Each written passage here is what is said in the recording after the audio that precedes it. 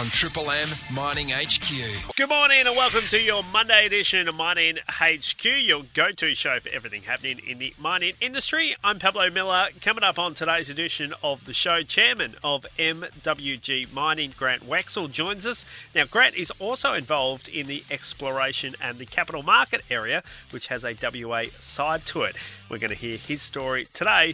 Let's get into it. Good morning, Chris. And good morning, Pablo. We're going to say hello to Grant Wexell this morning. He's the chairman of MWG, which is Managed Workforce Group. Good morning, Grant. How are you doing? Hi, Chris. Really well. Thanks for having me. It's good to chat. You've got such a great background. You've done so much in a really short period too, which we'll get into. Do you want to just give us a snapshot of your background in resources, how far back that goes and what you started doing and what got you into it?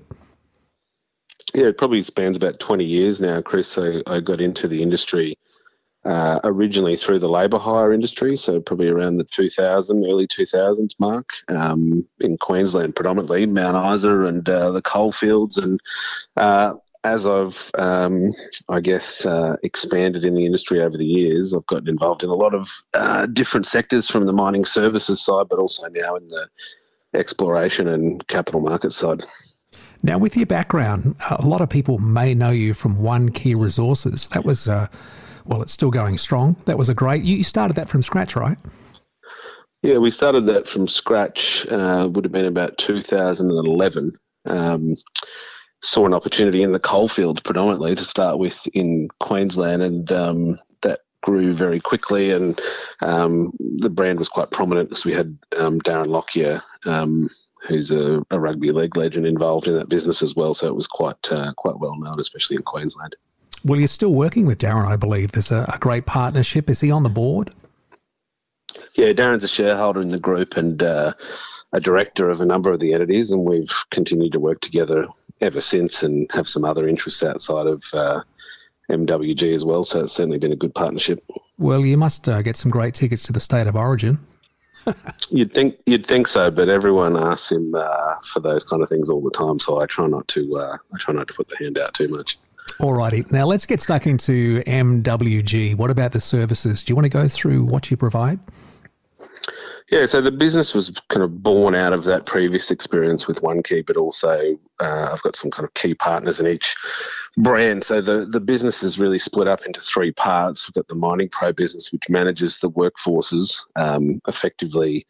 For listeners, if you think kind of a gap between what labour hire, I guess, used to do for the industry and what a contractor does, we go into a mine site and employ a full-time workforce and manage that workforce on behalf of an owner-operator. So a bit of an evolution of different models there. And then our Tons Plus business is a traditional mining services business, so open cut and underground, a range of production and maintenance services. And then our IMS business is a professional technical owners team, project teams, engineers, planners, safety, HR, that type of thing. So all complementary, and I guess if you bring them all together, the MWG group can provide a total solution to a mine site.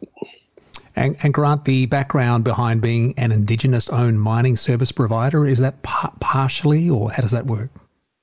Yeah, well, that's really evolved out of what we're doing in Western Australia. I mean, it's a big part of the industry, and I love partnering with people who are experts at what they do, and that's really what we've done with Bullabudja, which is our Indigenous business. It's majority Indigenous, owned by two great founders, Peter Harris and Tara Martin, and then we've come in to support them and grow that business and scale it, I guess. And really the opportunity that they saw is that we can provide the services with the skill level that Tons Plus has from the MWG group, but we can really make an impact and partner with communities and local Indigenous contractors and create win-win outcomes for them, us, and of course the mine owner. Now, Grant, what about some of the projects you've commercialised to date? Can you talk about that process, how all that happened?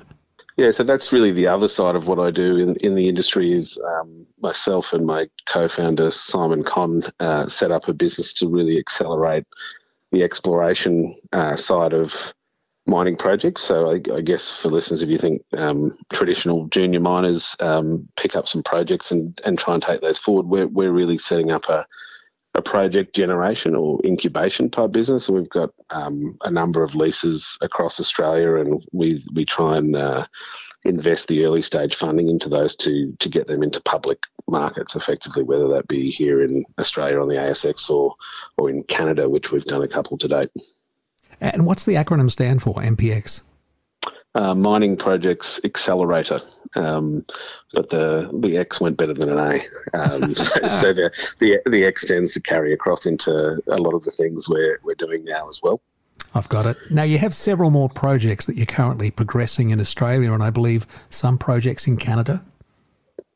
Yeah, so it started with E79, which was a project in the Victorian goldfields. A lot of people would be familiar with the Fosterville gold mine down there, and it was Canadian-owned, so it was very well known in Canada, and we had some really interesting gold exploration ground in Victoria, which we listed as E79 in Canada, and our first discovery hole was about 160 grams per tonne gold. So it was you couldn't hope for a better start, and that led from there. We've commercialised a few more projects in Canada, and now we're midway through a IPO, planned IPO on the ASX this year in Australia.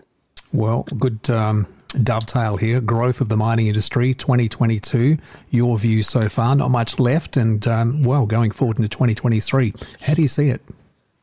Yeah, on that exploration side, it's a very interesting time. Like, gold is quite flat. We're seeing a lot of interest in the battery metals. Obviously, the lithium plays are doing very well. There's a lot of interest in uranium, but we think copper will be a really interesting place to be in 2023. There's plenty of well publicised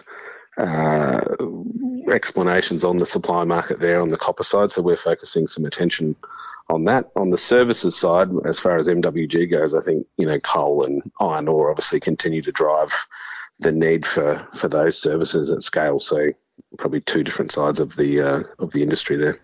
Yeah, they say the mining in exploration spend going to the June quarter around about $1 billion. It's just insane, going through the roof. It is, yeah.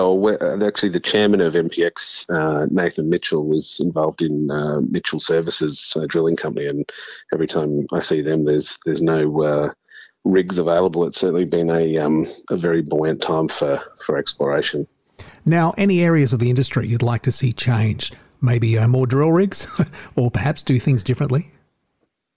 Well, I think as far as the exploration side, technology is starting to play its part. That's something that we've embraced on the MPX side, is the use of AI and technology to try and narrow down the focus and narrow down the target so that you can make use of the equipment that's available or the service providers that are available. Obviously, the workforce side of it is a big thing. There's some real skill shortage in the mix, again, both in Western Australia and Queensland.